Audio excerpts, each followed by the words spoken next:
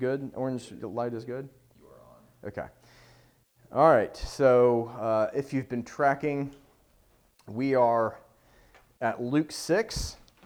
So you can go ahead and open there. I'm going to read that, and then we're going to look at, what some common themes here. Yep, Luke 5. It's good.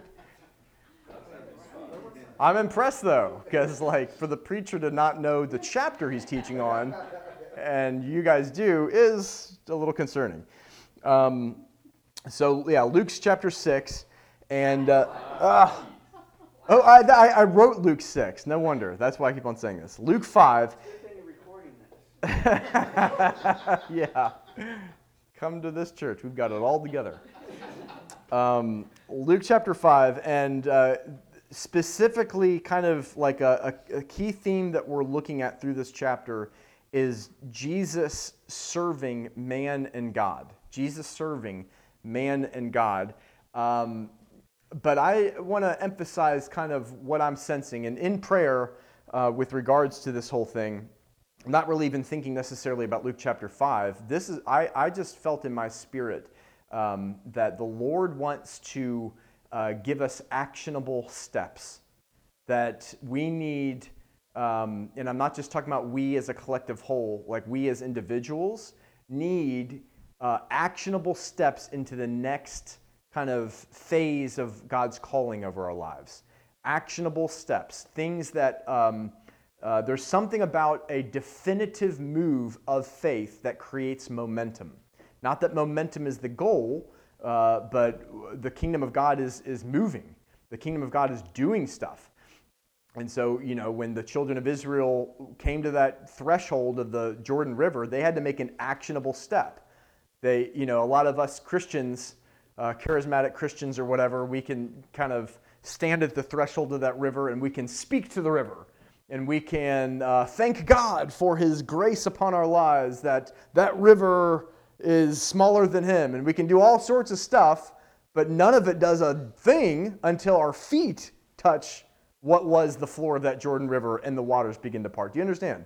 And so I really feel in my spirit that the Lord wants to give us, again, actionable steps of movement. And in the kingdom of God, actionable steps, movement, aren't just things to do, it's service. And again, Luke chapter 5, Jesus serves God and man. But the scripture says elsewhere, in Matthew in particular, that Jesus saw the multitudes and He was moved with compassion. That speaks of service, right? But it also speaks of action. We can't have compassion manifest without action. Jesus was moved with compassion because He saw that they were like sheep having no shepherd. And so the Lord wants to, I believe that we have a heart for the lost. What we need now is clarity on steps to take Monday to Sunday. So Jesus serves, and I'm going to name 6 areas, and then we're going to read the chapter and we'll look at each of these. Jesus serves God and man, one, by coming to our lowest points. That's both encouraging to us as well as inspirational towards what we should do. If He comes to our lowest points, then so should we be willing to go to other people's lowest points. Jesus serves by coming to our lowest points. Jesus serves by leading us to repentance through kindness and friendship.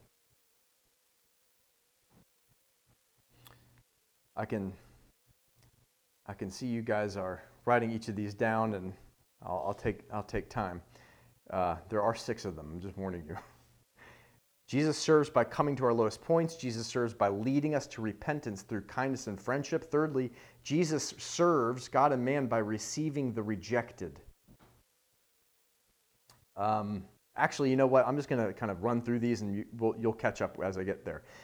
Fourthly, Jesus serves God and man by caring about people instead of accolades.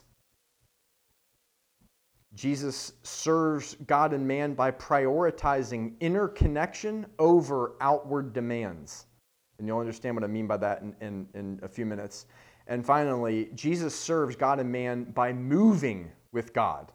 So if you will, let's look at Luke chapter 5, starting in the first verse. We're going to read it, and then we'll look into each of those quickly. So Luke chapter 5, verse 1 says, "So it was, as the multitude pressed about him to hear the word of God, that he stood by the lake of Gennesaret, and saw two boats standing by the lake, but the fishermen had gone from them and were washing their nets.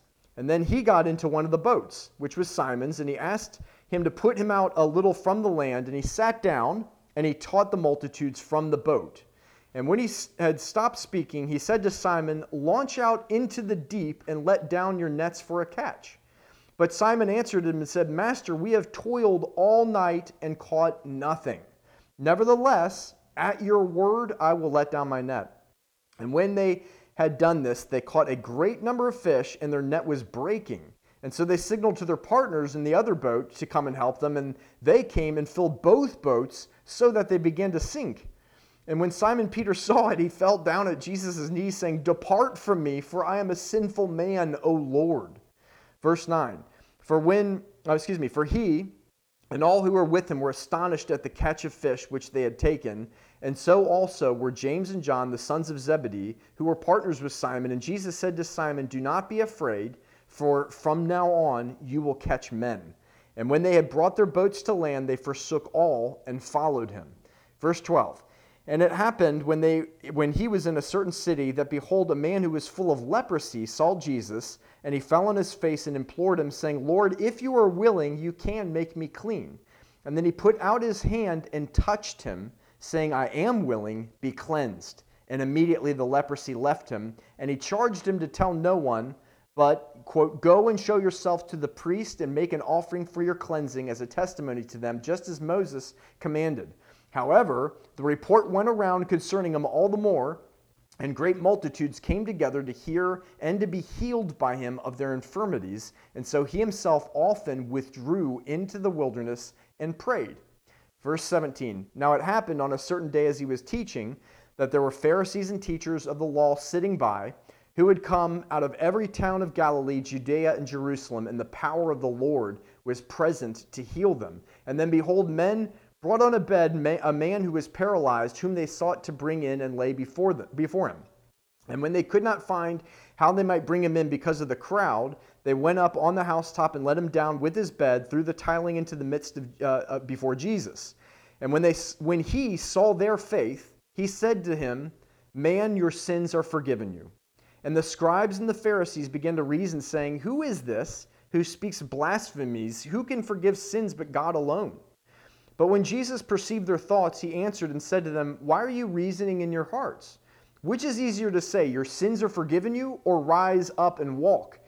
But that you may know that the Son of Man has power on earth to forgive sins,' he said to the man who was paralyzed, 'I say to you, arise, take up your bed, and go to your house.' And immediately he arose up before them, took up what he had been lying on, and departed to his own house, glorifying God. And they were all amazed and glorified God, and were filled with fear, saying, 'We have seen strange things today.'" Oh, that Detroit would say that. "We have seen strange things today." Verse 27, "And these things he went out and saw a tax collector named Levi sitting at the tax office." This is also Matthew, as we know him elsewhere in the scripture. "And he said to him, 'Follow me.' And so he left all, rose up, and followed him. And then Levi gave him a great feast in his house, and there was a great number of tax collectors and others who sat down with him. And the scribes and their Pharisees complained against his disciples, saying, 'Why do you eat and drink with tax collectors and sinners?' And Jesus answered and said to them, 'Those who are well have no need of a physician, but those who are sick. I have not come to call the righteous, but sinners to repentance.'" And finally, verse 33, "Then they said to him, 'Why do the disciples of John fast often and make prayers, and likewise those of the Pharisees, but yours eat and drink?' And he said to them, 'Can you make the friends of the bridegroom fast while the bridegroom is with them? But the days will come when the bridegroom will be taken away from them, and then they will fast in those days.'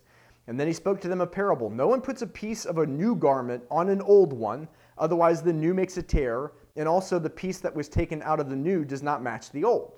And no one puts new wine into old wineskins, or else the new wine will burst the wineskins and be spilled, and the wineskins will be ruined. But new wine must be put into new wineskins, and both are preserved. And no one, having drunk old wine, immediately desires new, for he says the old is better. So again, let's look through these 6 points from Luke chapter 5, starting with this. Jesus serves by meeting us in our lowest points. If you reference back at the beginning of this chapter in verse 5, we've got Peter and his crew. They're out there. If you look at verse 5, he says, "Master, we have toiled all night and caught nothing." I don't know about you, but I have been in life moments where I feel as though I have toiled all night and caught nothing. In fact, we all know, and I don't want to be a broken record, but even coming to Detroit, within a little bit of time, there was definitely a strong sense of, God, we have toiled all night and caught nothing. And I don't want to repeat endlessly the story, but in 2018, the lowest point of my life, somewhere around September 2018, so depressed. I mean, just picking ourselves off the floor on a daily basis, honestly, like literally. And just like, Lord, like lowest point I've ever known. I didn't even, I've never been clinically depressed, but I was circumstantially depressed. Sorry. And the Lord met me as I sought him, as you know, reading the Psalms of David, and he spoke to me about buying a house. And you guys know the story that I'm going to buy a house. And then, of course, that was confirmed through Chanel Rousseau. Knowing nothing about what I felt the Lord spoke to my heart, she says the same thing. I feel like you're going to buy a house. You're going to move into a house. And when you do, it's going to signify the change of a season. What I'm getting at is the Lord meets us in our lowest points. But what does he do in our lowest point? If you see verse 4. Jesus comes to us in our lowest points, and he doesn't say, oh, let me put my hand around your back. Oh, it's been hard. It's been hard, baby. I know it's been hard.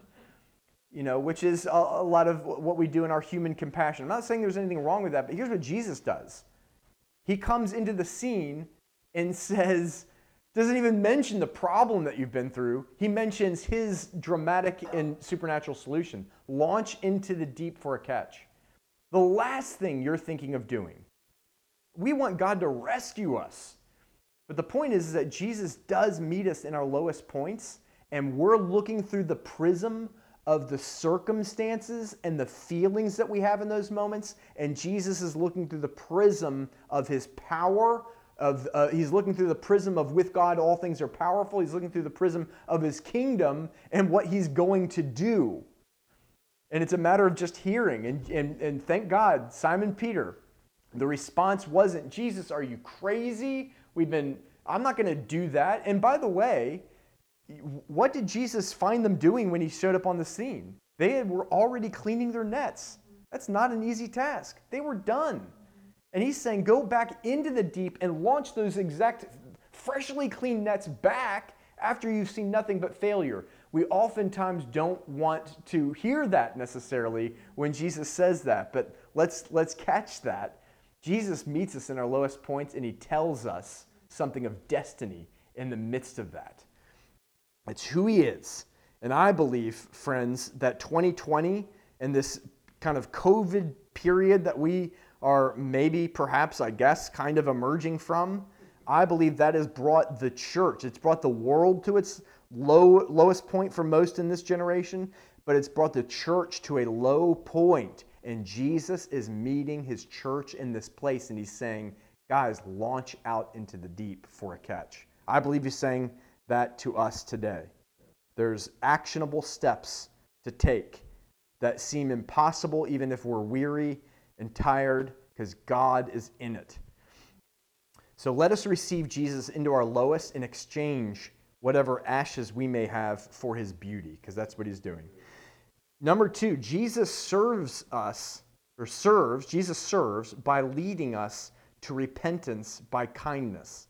So if you look back at verse 8, it says, when Simon Peter saw it, he fell down at Jesus' knees, saying, depart from me, for I am a sinful man, O Lord. Now, can we just kind of catch some of this here? Peter needed repentance. Peter needed, as all men do, to make a confession that Jesus Christ is Lord. That's what repentance is, by the way. It's not just like navel-gazing and verbalizing all of the things that you're doing wrong. It's a transition of kingdoms. It's saying, I turn from my way or the world's way, and I declare you to be my Lord, to follow you. And that's what Peter did. He repented in this moment. Peter needed repentance. Did Jesus do anything in this circumstance to point out flaw in Peter's life? Not even a thing. Jesus' modus operandi, and I'm not saying that there's no place to call out sin and things like that, but let's just check Jesus' method. He came into Peter's life and he brought blessing to him. So most in the church have an us versus them mentality. Now, we're not conscious of that, but it is an unperceived evil in the church, us versus them. And we are here to get those bad people to become good people like us. We would never say that, but that is strong. It's in the undercurrent of especially the Western church. Bob talked about some of that on Thursday. Just an undercurrent of judgmentalism, us versus them. But check out Jesus' method, folks.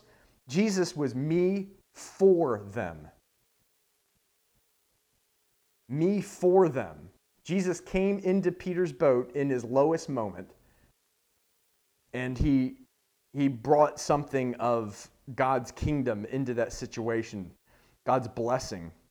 You know, speaking of Bob made a comment about like receiving a tattooed person, you know, in church, you know, kind of like being stretched to receive somebody with tattoos in the church. Now, I want to say Jesus would not only accept such a person, he would use that person's business as a pulpit.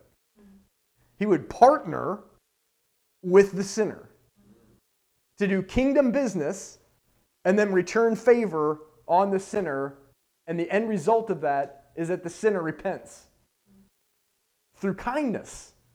Are we tracking? Yeah. Jesus mixing and identifying with sinners and demonstrating the kingdom to them is what led to repentance. He mixed with them and even identified with them. If you don't believe that he identified with them, then let's look at this next subpoint, that Jesus served by leading us into repentance through friendship. That's what I mean by identifying, by the way. I don't mean he identified as in became a sinner along with them.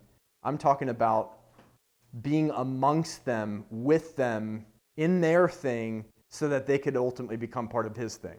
If you look with me down further in the chapter, Luke chapter 5, verse 30, remember that guy named Levi, also known as Matthew? He just kind of goes up to the tax booth and says, follow me, and next thing Matthew's like following him.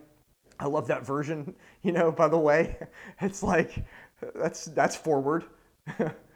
Follow me, okay? Like, total life change. I'm sure that there was much more to the story than what we read there, but what happened was that Levi then throws a party for Jesus and invites all of his tax collector sinning friends to this party. Now check this out, chapter 5, verse 30. And their scribes and their Pharisees complained against his disciples, saying, why do you eat and drink with tax collectors and sinners? And Jesus answered and said to them, those who are well who have no need of a physician, but those who are sick, I have not come to call the righteous, but sinners to repentance. Little did the Pharisees and scribes know is that they were a part of that group. Yeah. They just thought that they were righteous, but that's another story. His method of calling to repentance, it was not standing on a soapbox. It was not going downtown to picket against some evil in our society, which, by the way, I've never known one person ever to repent as a result of that, but I'm not saying it hasn't happened. That wasn't the modus operandi of Jesus. Jesus' modus operandi, sharing a meal with the people that the church wanted to shun. Because they're the them, not the us.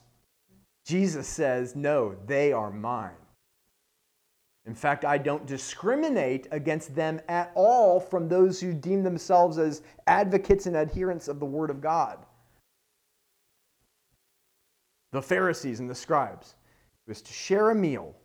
If I could say it this way, Jesus' method is repent as a result of being my friend, not repent so that you can be my friend. Hope that makes sense. Can you say that again? Yeah, Jesus' method wasn't repent. His method was repent because you are my friend, not repent so that you can be my friend. Friendship came first. He was sharing a meal with them first. How different is that from most modern day, what we call evangelism? You're out there, we're over here, we're going to preach at you, tell you what you need to hear that we have and you don't, so that you can become one of us. As opposed to, let us come into your space, love you, engage you, and like a divine virus, bring what we have into your space, and the result is that you repent and become part of what we are. That's being salt. That is being salt. Salt cannot affect until it gets into what it's supposed to be. Very good. So my question for us is, do we pursue the sick or only the righteous? If I could say it this way, because we all know that aliens exist, obviously, right? If aliens were watching us, I don't believe that, by the way. Sorry for those of you online who may be listening to this and live in California. Yeah. I don't, because we don't see them in the scripture. That's another story. If aliens were watching us, would they say of their objective third-party observation of our individual lives, would they say they pursue the sinner? Or is it that the methods, the rhythms of their life is pursuing other Christians like themselves? So let's ask ourselves that question. Jesus was unequivocally accused of eating and drinking with tax collectors and being friends with sinners. If we are his body, should not the same be said of us? Can I additionally point out that his way, the context of his connection was dinner. And dinner speaks of a meaningful connection. I think oftentimes our approach to evangelism, there's nothing wrong with it, but oftentimes we're passing through like people that we're never going to meet again. And while that can result in something, God can come into a moment, and the baseline foundation of our approach should be, how can I get into this person's life and make a meaningful, deep connection with the person? That is the bridge upon which the hefty things of the kingdom can travel from me to them. Dinner. How can we have dinner with people? That's a great place to start, I think. And as a side note, as I say that, and I'm preaching to the choir, when I say this, but let me just say, some in the church can take that to the extreme. Well, we need to be friends with sinners, and so we only have friends with sinners. And, we kind of get fed up with the church and kind of use that as an excuse. And I'm being more like Jesus because I'm out there with the sinners.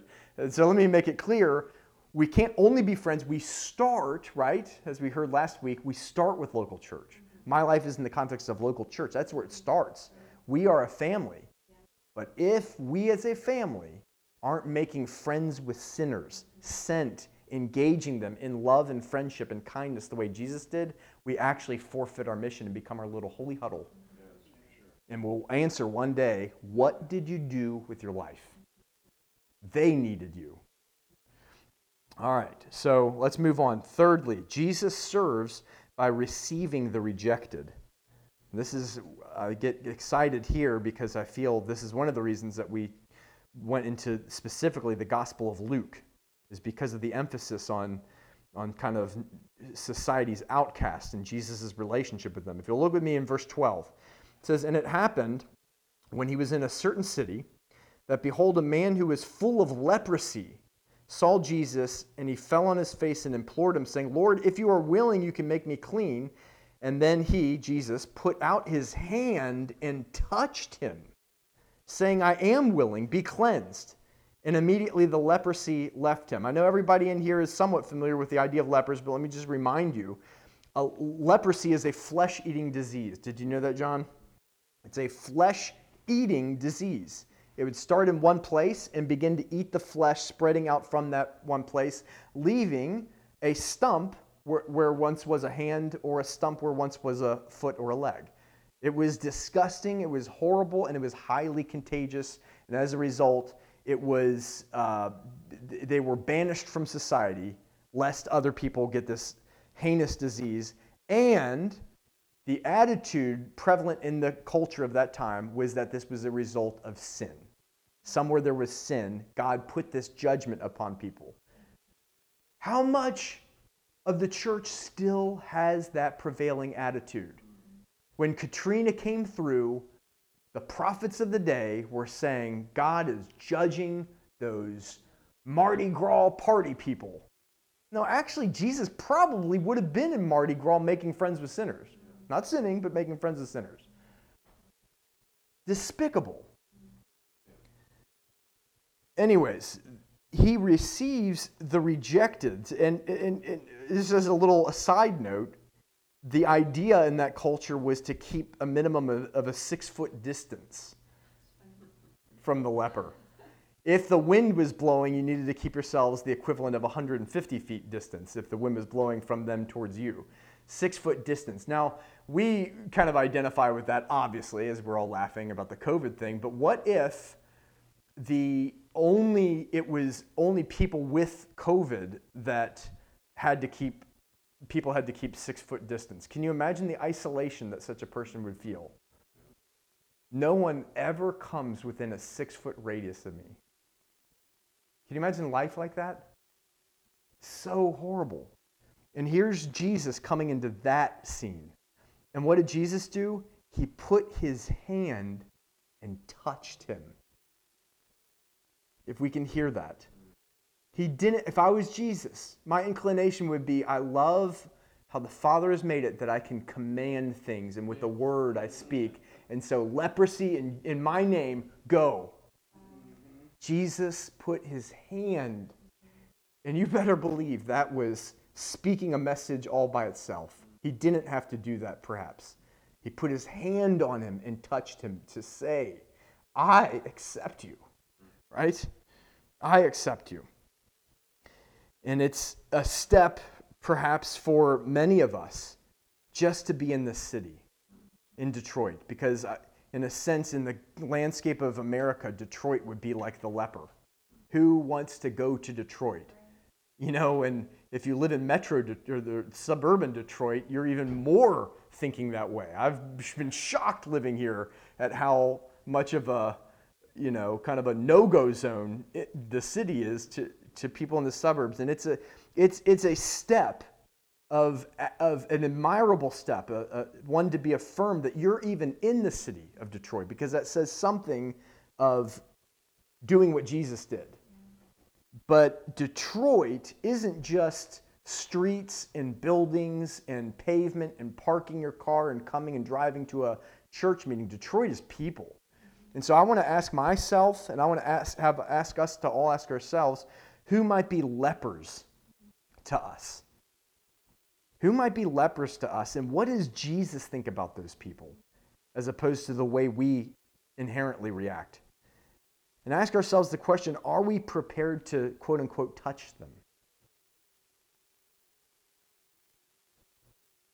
If I could just kind of summarize that, value and receive anyone and everyone indiscriminately. That's the heart of Jesus. Receives the rejected. Fourthly, is Jesus serves by caring about people instead of accolades. This has seriously challenged me. Same story. If you look at verse 13, it says, immediately the leprosy left him, and he charged him to tell no one. Now, it's kind of easy to kind of move on that, but as I read through that a couple weeks ago, it's like I couldn't keep reading the next verse. My heart kept on saying, wait a minute, what is that? And I kept on having to go back and wrestle with that. Why did Jesus tell him to tell no one? And there's this servant of the Lord passage, some of you may know it. I believe it's Isaiah 53. It's, it talks about how he's not going to lift up his voice in the streets, he's not going to quench the reed and the... Yeah, he's not going to extinguish a burning flax or crush a bruised reed. Yeah, so he's going to be gentle, he's going to be soft, but he's not going to lift up his voice in the streets. He's not going to get attention to himself. And so I'm thinking, okay, well, I know that links with that Old Testament Isaiah prophecy, but even still, like, why did he actually tell him, like, to not go and tell anybody? And this is what just began to penetrate into my heart. And I'm just being vulnerable and real with you here, is straight up, like, I realized, and I feel like the Lord was pointing out to me, your like view of like the miraculous and the stuff, the works of God that you're wanting to see, it's apparently inconsistent, because my desire is, let's do miracles so that the city can know, so that the people around us can know irrefutable miracles, and Jesus is almost wanting to keep it hidden. And I asked the Lord, why is that? And he says, because my heart is to free people, not for some fame and the explosion of momentum and activity. And my heart is people. And so, I would like to think my primary desire has been that Jesus' fame would become known by miracles being done. But if truth be told, I'm sure somewhere in there's also a desire that people come, the church grows, we become successful. Right? And Jesus says that is not even in my vocabulary. I want to free hurting people from leprosy. I want to free hurting people from any kind of bondage, any result of sin. And I don't need man's praise, because it's flighty and it's fickle and it means nothing in the end. But people mean something. That is my motivation. And I said, Lord, I want that as my motivation. I want to be sent by your love. I don't want the accolades. I want to put accolades where they belong. Bottom shelf, mean nothing. I want to serve people and please you. And so I want to ask us all, let's embrace the Jesus way where that's concerned. Can we seek what God feels about people? Can we feel and allow God to make us feel what he feels about their conditions? Can we, and I'm speaking to myself here, can we give up building a ministry and rather build people?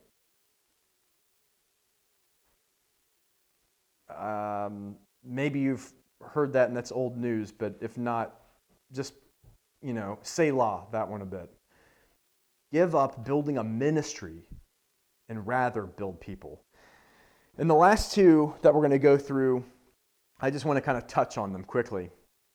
One is, because everything up to this point has been more about Jesus serving man, but these last two are really more about ways that Jesus served God. And Jesus served God by prioritizing inner connection over outward demands. I believe that this is prophetically relevant to us. And I ask that we would hear this with an ear to process not what is today, but what is to come in our midst. Because I believe God has sent us, and I believe that Jesus dwells inside of us. And Jesus wants to do the same things through us as he did then. And the result is, as it was in the case of Jesus, that multitudes begin to come. Multitudes hear about what's happening and they begin to come, and that creates demands of ministry. Are you tracking? And in the midst of demands, let us hear the wisdom of Jesus now before that is a problem, as opposed to when it's already happening. And this is what he did. He prioritized inner connection over outward demands. I can almost prophesy to us that as people come into and start getting saved and they start to come into Border City Church, it will represent demands, and the temptation will be to respond to those demands with the best of intentions, wanting to serve people. And God says you have to keep your priorities straight. Thank you, Peter, for the way in which he opened this morning. It's all about knowing Jesus. And we can easily make the works of Jesus take the place of knowing Jesus. And as soon as we begin to go with the demands that are in front of us, we begin being led by people's need rather than by the Lord. And so look again, verse 15, it says, however, the report went around, when he told the leper not to tell anybody, and however, the report went around concerning him all the more. And great multitudes came together. Do you catch that? The result was great multitudes came together to hear and to be healed by him of their infirmities. What is that? That's the demands that result from the growth of the ministry. You following? And what did he do? So he himself went and served each of them until all had been prayed for. Is that what your Bible says? So he himself often withdrew into the wilderness and prayed. And if I can remind us of Luke chapter 4, where Jesus he casts out a demon, and then he's healing Peter's mother-in-law, and then word is spreading through Bethsaida, and everybody's coming and bringing their sick that he would heal them. He spent the whole night healing them, and then the next morning, where was Jesus? They couldn't find him. He was in the wilderness praying. And they were seeking him out to find him, and they were imploring him, please stay here with us.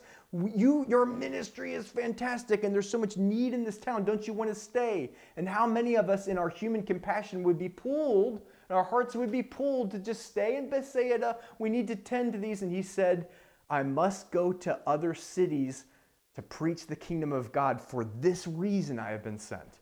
There was something of getting with the Father that he was able to clarify, not what man needed of him, but what the Father was speaking to him, that he would stay the course that God had.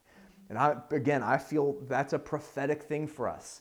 It may not be relevant in this very moment, and I feel it's a warning to us. We need to keep that. Because people's demands, there's going to be need in the city of Detroit. Big time need. Will we depart into the wilderness, whatever that means, and pray? This, guys, is the key to keeping that purity in the ranks of our local church that we've been talking about. Chris sitting in that same chair on Saturday night asked, I just don't want to go back to to bondage and to whatever. This is the key, is following the Jesus way of withdrawing in the midst of when the need is pounding at your door loudest. That's my cue, folks. I got to do a rain check. I got to get away to pray. But you're Jesus, meek and mild. You're the shepherd. Yeah, I'm a child of my Father, and I can't have anything for you if I'm not with him. All right? This is not just keeping our prayer meetings, although it is, but it's not just having prayer. It's the heart posture of dependence. And let's go into this final point. I guess before I say that, I'm just going to say, as we move into a venue, and as people are added, demands will increase, but we must all the more prioritize connection over the ministry demands. God has put us in a place during the COVID season where we have focused almost only on prayer and the Word. And he is sending us to reach people, but we can never leave the foundation of prayer and Word, or we won't have to give to people what it is that we're called to give them. And lastly, Jesus serves God by moving with God. And I just want to make a kind of comment here. If you look at the very end of the chapter, Luke 5, verse 33, this is where the Pharisees are questioning. Well, I'll just read it. Verse 33, it says, then they said to him, why do the disciples of John, speaking of John the Baptist, fast often and make prayers, and likewise those of the Pharisees, but yours eat and drink? By the way, I love Jesus' ministry thing. You know what I'm saying? Eating and drinking. Like, kingdom come on earth as is in heaven. They fast often, and the Pharisees, but yours eat and drink. I do have to humble myself and realize that Jesus himself does say that when he's taken away, we will fast in those days. But anyways, if you skip down to verse 37, Jesus says, no one puts new wine into old wineskins, likening this idea of fasting and praying in this kind of like fasted lifestyle or really the eating and drinking, likening that to new wine into old wineskins. Practices. The new wine being what the Holy Spirit is pouring out, and the wine skins being the practice, the structure, the routine that we facilitate what we believe God's word to be instructing us to do. He says, no one puts new wine into old wineskins, or else the new wine will burst the wineskins and be spilled, and the wineskins will be ruined. Now, and I'll read the last verse here. But new wine must be put into new wineskins, and both are preserved. I want to say something important here is wineskins, like I just said, that's the practice, that's the structure, that's the routine, that's the how we do church. You know, right now, like it or not, we have a wineskin as Border City Church. You guys came in here and you kind of knew the routine. You arrived at a certain time, there's coffee available. We kind of chat. Then at around 10, somebody opens, and then we start with some worship, and then we have it's a wineskin. And do you know, wineskins are not evil. Like some of us get so super spiritual that we think having a wineskin, like a structure, is the problem. Jesus is talking about having a wineskin. He's not saying do away with wineskins. You have to have a wineskin. Not having a wineskin is basically like a river having no banks. Do you know what happens to a river if it doesn't have a bank? It becomes a marsh, basically good for nothing, and it becomes grotesque. The banks of the river cause the momentum to be channeled into a direction. God has a wineskin for every season and generation of his church. The problem is that we tend to have the wineskin from one era, and we make that equivalent with the way of God, and are not able to make adjustments when God wants to put the next layer of brick upon that wall, requiring a new wineskin. And we become stuck in the rigidity of what we've known God to do in the past. And so Jesus was stuck by none of that. Repenting, fasting, all of that was very appropriate. That was an appropriate wineskin for the season of John the Baptist. John was speaking repentance. An appropriate way to respond to that was to fast and pray and repent. We got somebody showing up in the driveway over there. But eating and drinking was appropriate for the Jesus phase. You follow?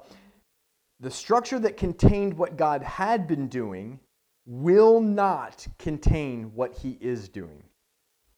What's the lesson there? We need to hold the way we do what we do in service to God very lightly, and perceive what God is doing now, and make the adjustments accordingly to move with God.